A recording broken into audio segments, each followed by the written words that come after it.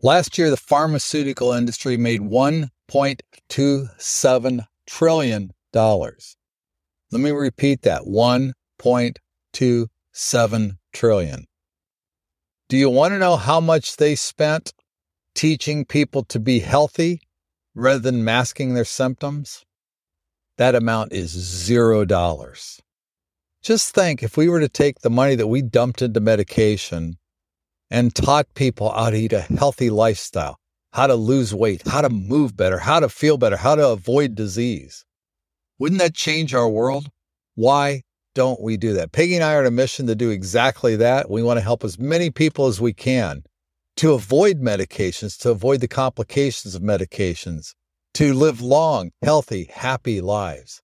When I saw that statistic and realized, oh gosh, I don't want to beat too much on Big Pharma, but man, I think when I first realized this was 5 or 6 years ago, I'd never really totally trusted, but I went in my doctor's office and they were playing prescription commercials on the TVs in the lobby. There were 2 TVs in the lobby and they both were looping commercials for the medications the doctor was going to prescribe for me.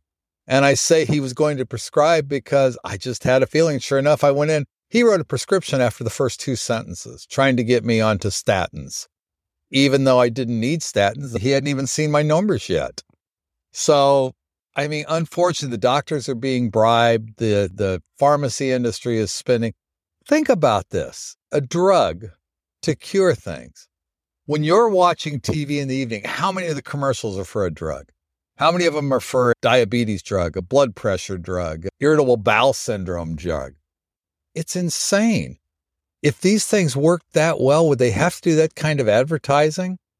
I think it's insidious. I think it's really insidious. And Big Pharma, doggone you.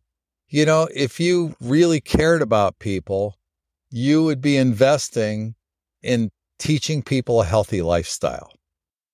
That's it. That's my message for today. So may you move well, stay healthy, be happy, live a long, passionate, and healthy life.